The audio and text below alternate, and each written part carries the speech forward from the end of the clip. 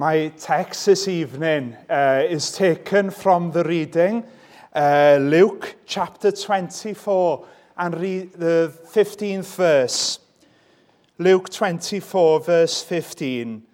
So it was, you knew it was going to be this, didn't you? While they conversed and reasoned, that Jesus himself drew near and went with them. So it was, while they conversed and reasoned, that Jesus himself drew near and went with them.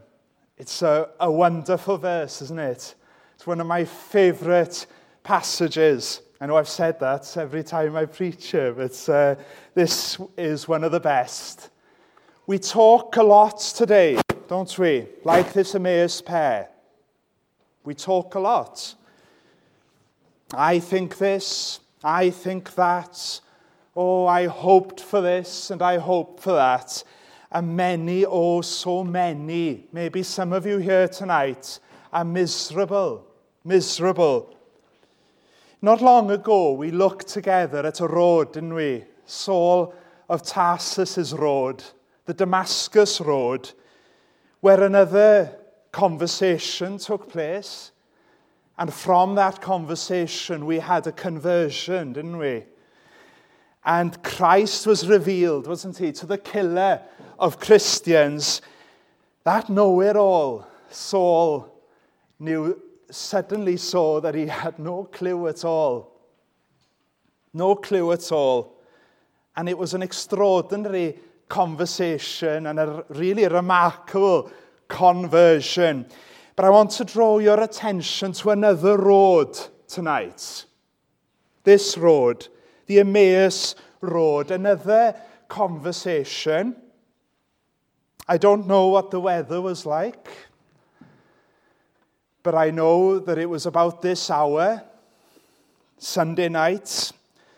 It may have been very dusty on that track, and you imagine the olive trees maybe, as the sun is slowly dropping and the cicadas are clicking in the background, and we're introduced in the half-light to these walking pair. Two people. Look at verse 13. Luke tells us that they're walking 7 miles or 11 kilometers for you millennials here, from Jerusalem to a village called Emmaus. And imagine setting off from here then. What's 11 kilometers? Well, take the right, go up to Gabalva, go through Caerphilly Road, go up that hill, Thornhill, and then you keep going, and you've got the cafe on the top. You know where I am? Go down the hill, and then go to that lovely town called Caerphilly, and in the middle of the Caerphilly, you've got that castle. That's about 11 kilometers. It's a long way. Who are they? Who are they? Well, verse 18 tells us that one of them is called Cleopas. And they're traditionally believed, aren't they, to be two men. And Caravaggio's paintings usually have the two men, don't they, looking very sad. And then they see Christ and they're shocked. But don't assume that they're men. Don't worry, this is not radical now. Cleopas may have been walking home with his wife. It's a lovely scene, actually. If we take the Clopas of John 19 to be the same man. But, my friends, I'm not interested in the identity of this other man or woman tonight. I'm interested in the third man. The third man. Listen to these lines from it's a very famous poem. Have you heard of The Wasteland by T.S. Eliot? Listen to this. Who is the third who walks always beside you? When I count, there are only you and I together. But when I look ahead up the white road, there is always another one walking beside you. It doesn't rhyme, I'm afraid. Gliding wrapped in a brown mantle, hooded. I do not know whether a man or a woman, but who is that on the other side of you? Eliot's poem is very cryptic and complex, and it's not my desire to unpack the poem this evening. But there's an allusion here, isn't there, to the Emmaus conversation, the third man drawing near. And at the beginning of the 20th century, the third man factor, have you heard of that? Was being discussed a lot because it was the age of exploration and adventure. And yeah, I like mountains, so bear with me now. And the 1914 to 1917 Antarctic expedition, you've heard of that? A man called Sir Ernest Shackleton wrote in his memoirs, "During that long and racking march of 36 hours over the unnamed mountains and glaciers of South Georgia, it seemed to me often that we were 4, not 3. A hallucination? Maybe. Other climbers like Reinhold Messner, Joe Brown, Peter Hillary have all experienced something similar." Don't worry, I'm not preaching tonight on a coping mechanism. Of these people were going through trauma, no doubt. But it wasn't a coping mechanism that we see in our text. Neither is it a guardian angel who is this figure that comes alongside them. Neither is he a hallucination or an imaginary friend that they conjure in their minds when things are getting tough. No, look what our text tells us. Verse 15, Jesus himself drew near. Jesus himself. And while they may not have recognized him, the conversation and the questions that took place that night, yes, would help them navigate their trauma, but it would change their lives forever, wouldn't it? They saw him. They saw him. This evening, I want to look at 3 questions that come up in this account. Verse 17 is the first one, and I'll give you the gist of it. What are you talking about? And why are you sad? The second one, after Cleopas has answered the Lord, Jesus then asked them, secondly, ought not the Christ to have suffered these things? And thirdly, later on, when they say to one another, did not our hearts burn within us? Did not our hearts burn within us? That's our map for the journey this evening. Are you ready? It's been a long journey. Verse 14 says they were talking about all the things that had happened. It had been traumatizing, hadn't it? Just think about it for a minute. That Jesus whom they knew, that they loved, that they'd been wooed to that man who wasn't weird with children, he was kind to women, he healed the blind, he raised the dead, suddenly was gone. Gone. They were wooed to that man. And they were overwhelmed with his words on the slopes of the great mountain when they heard that sermon, weren't they? Oh, they liked it, and they couldn't believe the things they were hearing, amazing things. And boy, he was only getting going. And then he was gone. He was gone. Like we heard over Easter. They'd seen the sky darken.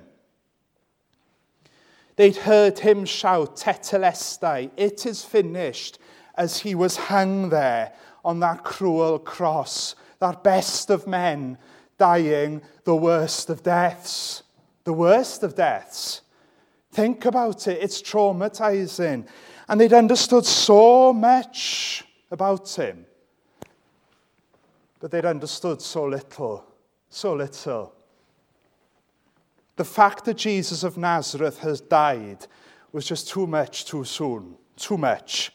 They did not have space in their theology or their thinking for a Jesus that would have to suffer and a Jesus that would have to rise again. They're depressed. Look at verse 15. Verse 15 there, Christ comes along them. And we're amazed, aren't we, that they don't recognize him. Have you noticed? Have you thought about that? Why was it their unbelief which hindered their recognizing him? After all, as we shall soon see, they did not have faith in the resurrection. Or maybe they were too weighed down by grief. Maybe their eyes were teary. Verse 16, I think, gives us a clue. Can you turn to it? Look, their eyes were kept from recognizing. There seems to be a divine hindrance placed there. One writer, Ryken, writes, this is good. This is a story of delayed recognition. And for that reason, it can help us see Jesus for ourselves. It is not simply the physical sight of Jesus that brings the assurance of salvation, but believing in Jesus by seeing him in the gospel, whether or not we have ever walked with him on the road to Emmaus. It's lovely, that, isn't it? Before we get going now, have you seen him yet? I'm looking out over all these eyes here. It's quite daunting. But have you seen him yet? Jesus' question bothers them. Why are you talking? What are you talking about? And why are you sad? That's the gist of the question, isn't it, in verse 17? Cleopas is amazed. The original says he basically stands still, doesn't know what to say. It tells us that when they heard that question, they stopped walking and they looked really sad, really sad. And verse 19 to 24, just scan it with your eyes. They knew the facts, didn't they? The prophet man, that's the literal translation there. The prophet man and his amazing life. He was condemned. He died under the authorities. Their love is evident, isn't it, in verse 21, when they talk about their hope, that he would have been the one. He was meant to be the one to deliver them from Rome. They were looking for a redeemer. They were looking for a savior. But this savior was an invented one. In their minds, he should have been the one that would draw the sword when he rode in on the donkey. No. He had left them as well, and they are miserable. The text says it again. Finally, they zoom in on the day, and Wynne covered it this morning. They mentioned the events of this morning, literally. They'd heard this, they'd heard that. But notice the heartbreaking words in verse 24 there. Him they did not see. Him they did not see. You understand why they're so sad, don't you? Because a gospel without the resurrection is no gospel at all. A Christianity without an empty tomb is just another religion about doing your best.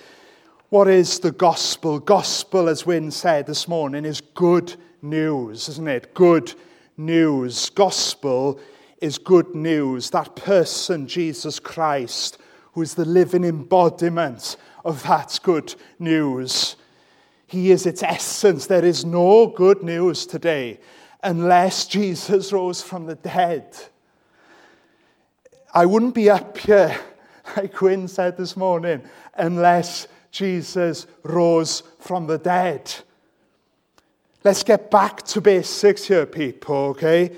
If Jesus was only a teacher or a prophet man, if he was only a mere example, then we're absolutely done for, aren't we?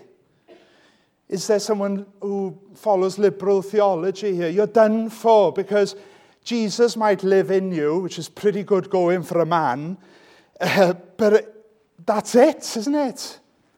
Someone here tells me, Jesus' death was how he defeated his enemies, showing us that sacrificial, self-denying way. Oh, my friends, the gospel is far more than that. The crucifixion and the resurrection. Good Friday is a terrible day, isn't it, without Easter Sunday? Why does the resurrection make me happy? Well, it tells me that my sins are forgiven. Death is finally defeated. A promise of our future inheritance. If Jesus did not rise from the dead, my friends, then our sin is undealt with. Those things you think nobody knows about, undealt with. Our guilt remains upon us. Our God is not satisfied. All that is wrong in the world, from the tramp on the front pavement to the sin in your heart, will never be rightened, you see. All an eternity of darkness awaits. Paradise will never be restored, and I am sad. Sad. But having heard the gospel, as one writer says, according to Cleopas, Jesus then rebukes, doesn't he? Look at verse 25. Then he said to them, O foolish ones. It's better translated as clueless. Clueless. So secondly, Jesus then asks that wonderful question, which we're sitting on the edge of our seats. The Master is about to preach. Ought not the Christ to have suffered these things and to enter into his glory? So begins a sermon they'd never forget. Look at verse 27. And beginning at Moses and all the prophets, he expounded to them in all the scriptures the things concerning himself. That's a summary, by the way, okay? The Bible gives us summaries sometimes. He would have taken them back to Eden, to that garden, yes, a real place, where my blindness started. He would have taken them to that glade when our first parents fell. He would have taken them to that promise to Eve, yeah? Do you know it? He would have explained what it meant when it talked about the seed of a woman being bruised by the serpent. But that same seed crushing the serpent's head. For the Messiah, it would be the way of suffering that leads to glory. That's not very 21st century, is it? Jesus himself, didn't he, had said in John chapter 3, 8 and 12, that when he would be lifted up from the earth, accursed, the prince of this world, is cast out, and all men are drawn to him. Do you see him yet? Do you see him? It was all about him in Genesis. And then going through the Chronicles of Moses, did he take him to Exodus maybe? And that night, that fateful night, when the angel of death came knocking, and that blood of the lamb was pasted on the sides and the tops of the door. You see, that lamb was him. Have you seen him? Leviticus speaks about an atonement, that possibility of being at one with that holy God again, meaning that only through the shedding of blood could that atonement be possible. Do you understand that that blood was his? And we go on to Numbers, and that snake was lifted up. Don't worry if you don't understand me, because it's only a sign. That snake was lifted up in the desert. They were being bitten by adders or vipers. I can't remember which one. But I do know that when they looked at that serpent, they were healed. So must the Son of Man be lifted up. Have you looked yet? But that's not it, is it? Notice in verse 27, he begins at Moses and all the prophets. The Old Testament isn't some kind of prequel. The Old Testament is always pointing to our Lord, to Isaiah, the suffering servant, to the Psalms and their presentation of the Anointed One as the one full of light and life and the faith of Abraham. We're going back now. You can see I'm an artist. I go all over the place. We're going back to Abraham, who believed that God could raise Isaac from the dead. There's the resurrection.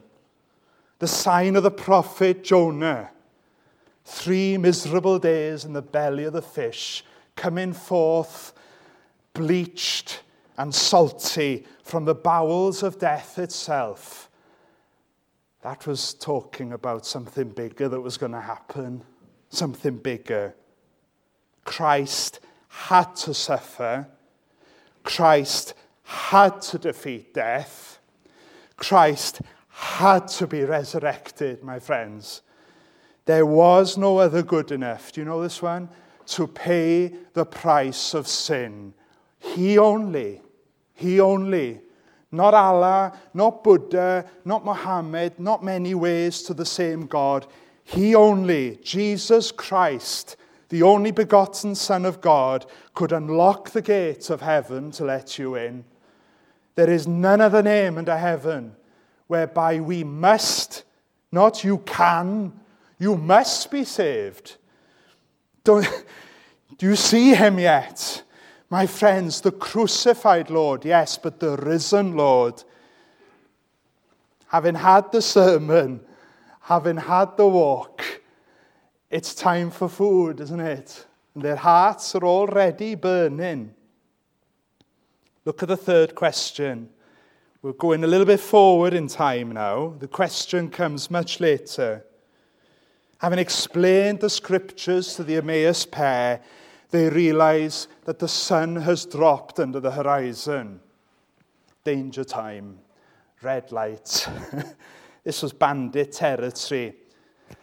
But the best conversations are those you don't want to end, isn't it? I can see folks in here that I've had those kind of conversations with. I remember being gutted once. I was in Abergavenny with Carwyn and some other friends. And yes, I was hoping to climb the Abergavenny 3 Peaks. And I had to pull out because of an old rugby injury. And I was a bit depressed, grumpy. But another friend to me, don't worry, my friend. My dad is also in town. You can spend 5 hours with him. And you're not in that mood, It's not very Christian of me to say. But I just wanted to hide in a bookshop. But I went into the bookshop, and there he was. This Scottish man, whom many of you know. He started talking to me, and he said, "Tell you what, Nathan, I can see you're sad. I'll take you out for some food." So the day was getting better. And by the end of 5 hours or so, we'd enjoyed the sweetest fellowship I've known as a young Christian. I was refreshed, and I felt terrible that I'd tried to avoid him, if I'm honest. Yes, we're not perfect. I didn't want it to end and was disappointed when Carwyn and some of the others came back because we were having such a lovely time. In our text, we're not sure where Jesus was going. When the Bible says he acted, or I don't know what this translation says, he indicated as if he were going farther, verse 28. This does not mean that he was only pretending. Jesus had other places to go and other people to see. And soon, we know, he would return to his Father. But in the meantime, he was pressing on, wasn't he, with his saving work. He had an appointment, didn't he, in this dining room. And we're told that their hearts were already burning. They realized that everything they had heard was true, but still, if only they could see Jesus. They'd not seen him yet, see? If only they could see him. And imagine them going in. I'm going to use a bit of imagination again now, if you mind. They hang the keys on the hook. They pick the post up from the mats. One of them quickly finds a candle and brushes the crumbs off the table. They may have washed his feet. Have you thought of that? I wonder if they saw those nail prints in the feet. Oh, it's just a coincidence. The roads are so bad here. It's my imagination. This can't be. They get a towel and dry the feet. They may have washed their faces. They're tired. And one of them gets the bread and he asks the Rabboni, the master, will you bless the bread for us? You are the guest. And they're reclining. They're not on IKEA stools. They're on the floor. And the third man leans over, breaks the bread, and utters something like this.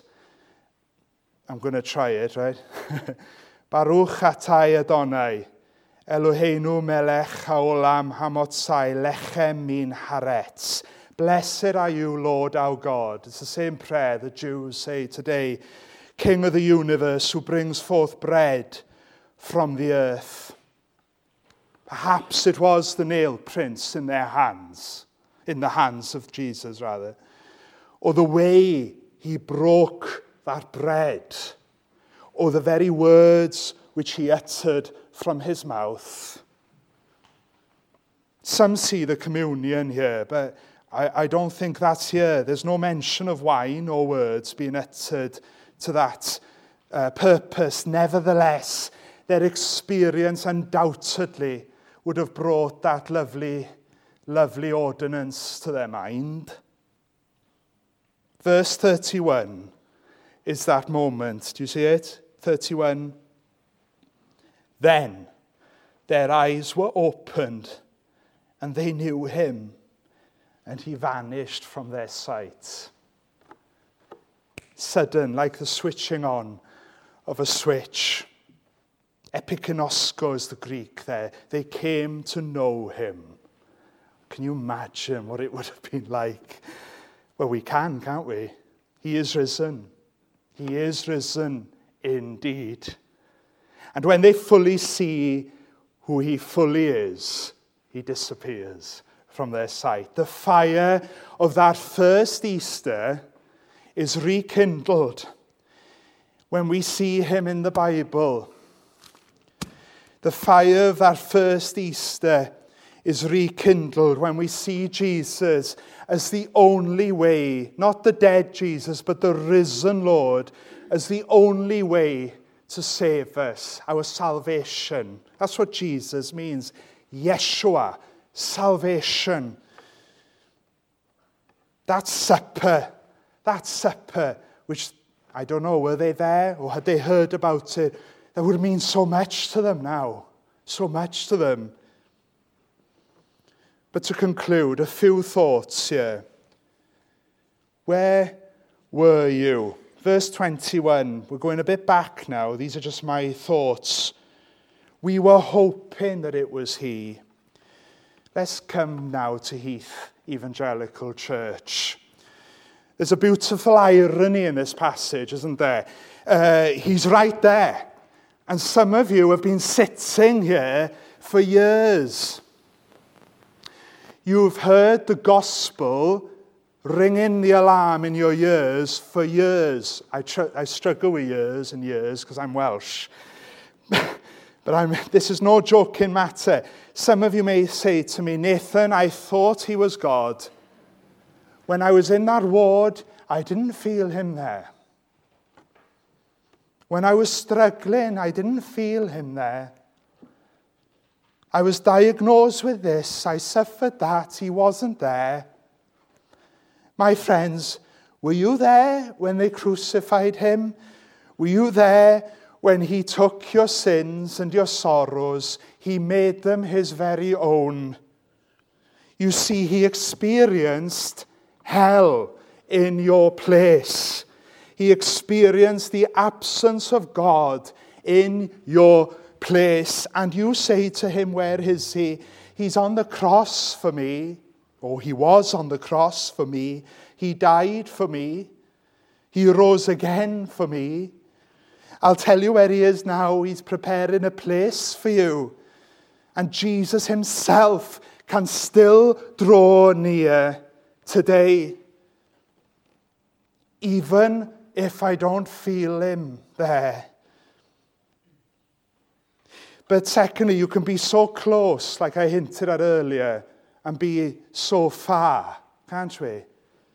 How many of you have watched your parents leave here with smiles and not understand what on earth is there to smile about? How many of you have heard that you have a soul, but you'd rather believe some grumpy atheist in the university? How many times have you brushed your own death to the back of your minds, hoping that it will somehow go away? How many times has Jesus drawn near and you have said no thank you? Thank God that he is irresistible. Christ will save those who are his. The resurrection of Jesus Christ is the best news in the world. And yet some of you are as sad and grumpy as anyone out there. Why? Because you have not seen. It's not a joke. This is not a practice of oratory here tonight. You're as blind as a bat if you're not happy tonight. You have not seen. Now I'm turning to the Christians in here briefly. Christians, you young people in particular, many of you haven't had the Saul Damascus Road conversion. And I tell you, that's okay. The important thing is I was blind, but now I see, isn't it? Some say, oh, I wish I had experience of Johnny or Sarah on senior camp that year when so-and-so spoke. My friends, many of us came to know him like the Emmaus pair, over a meal, day-to-day life. And I pray that our children don't have to get to camp to get saved. I pray that they would know him now, that they don't remember a time when they weren't saved. That's a wonderful thing, you know. A wonderful thing. I always loved him as a child. We do believe in regeneration. I still was blind, but now I see. But we don't all come the same way, like Saul of Tarsus. Thank God for that, otherwise we'd be clones, you know.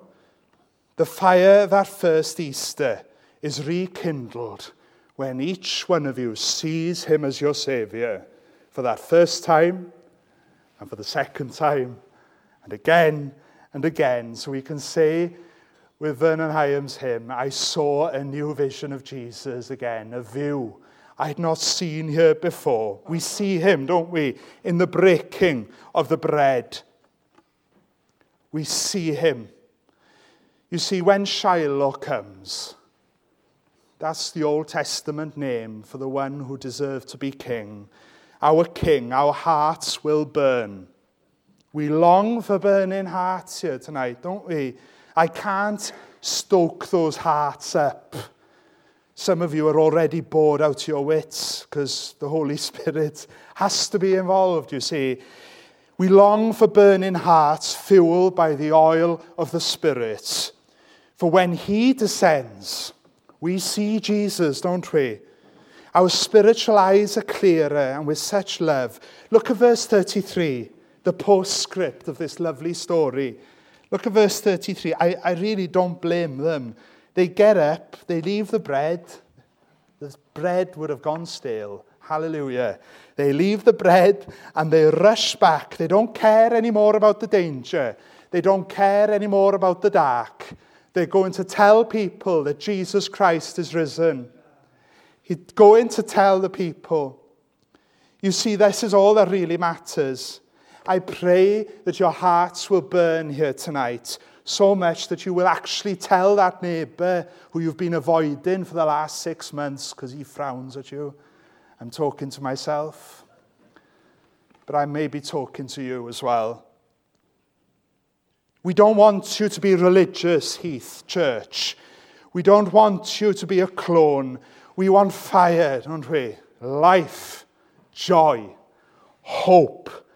Sirs, like those early saints could say to one another, we would see Jesus. Have you seen him yet? Because time is ticking. That hourglass of your own life is slowly running out. Have you seen him? Or are you still blind?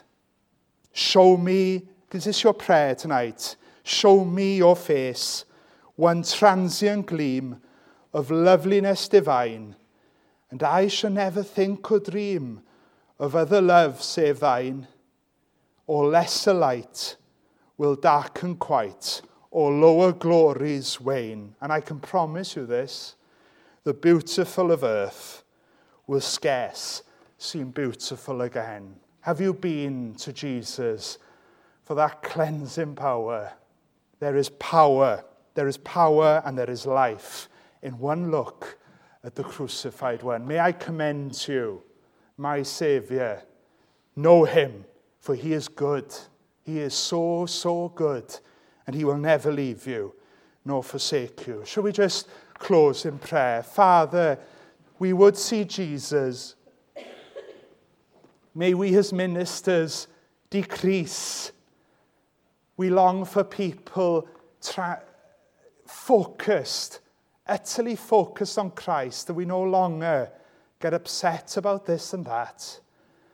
Sirs, we would see Jesus. May we as ministers lift him up. And may all who are heavy laden and full of burdens come to him, even tonight.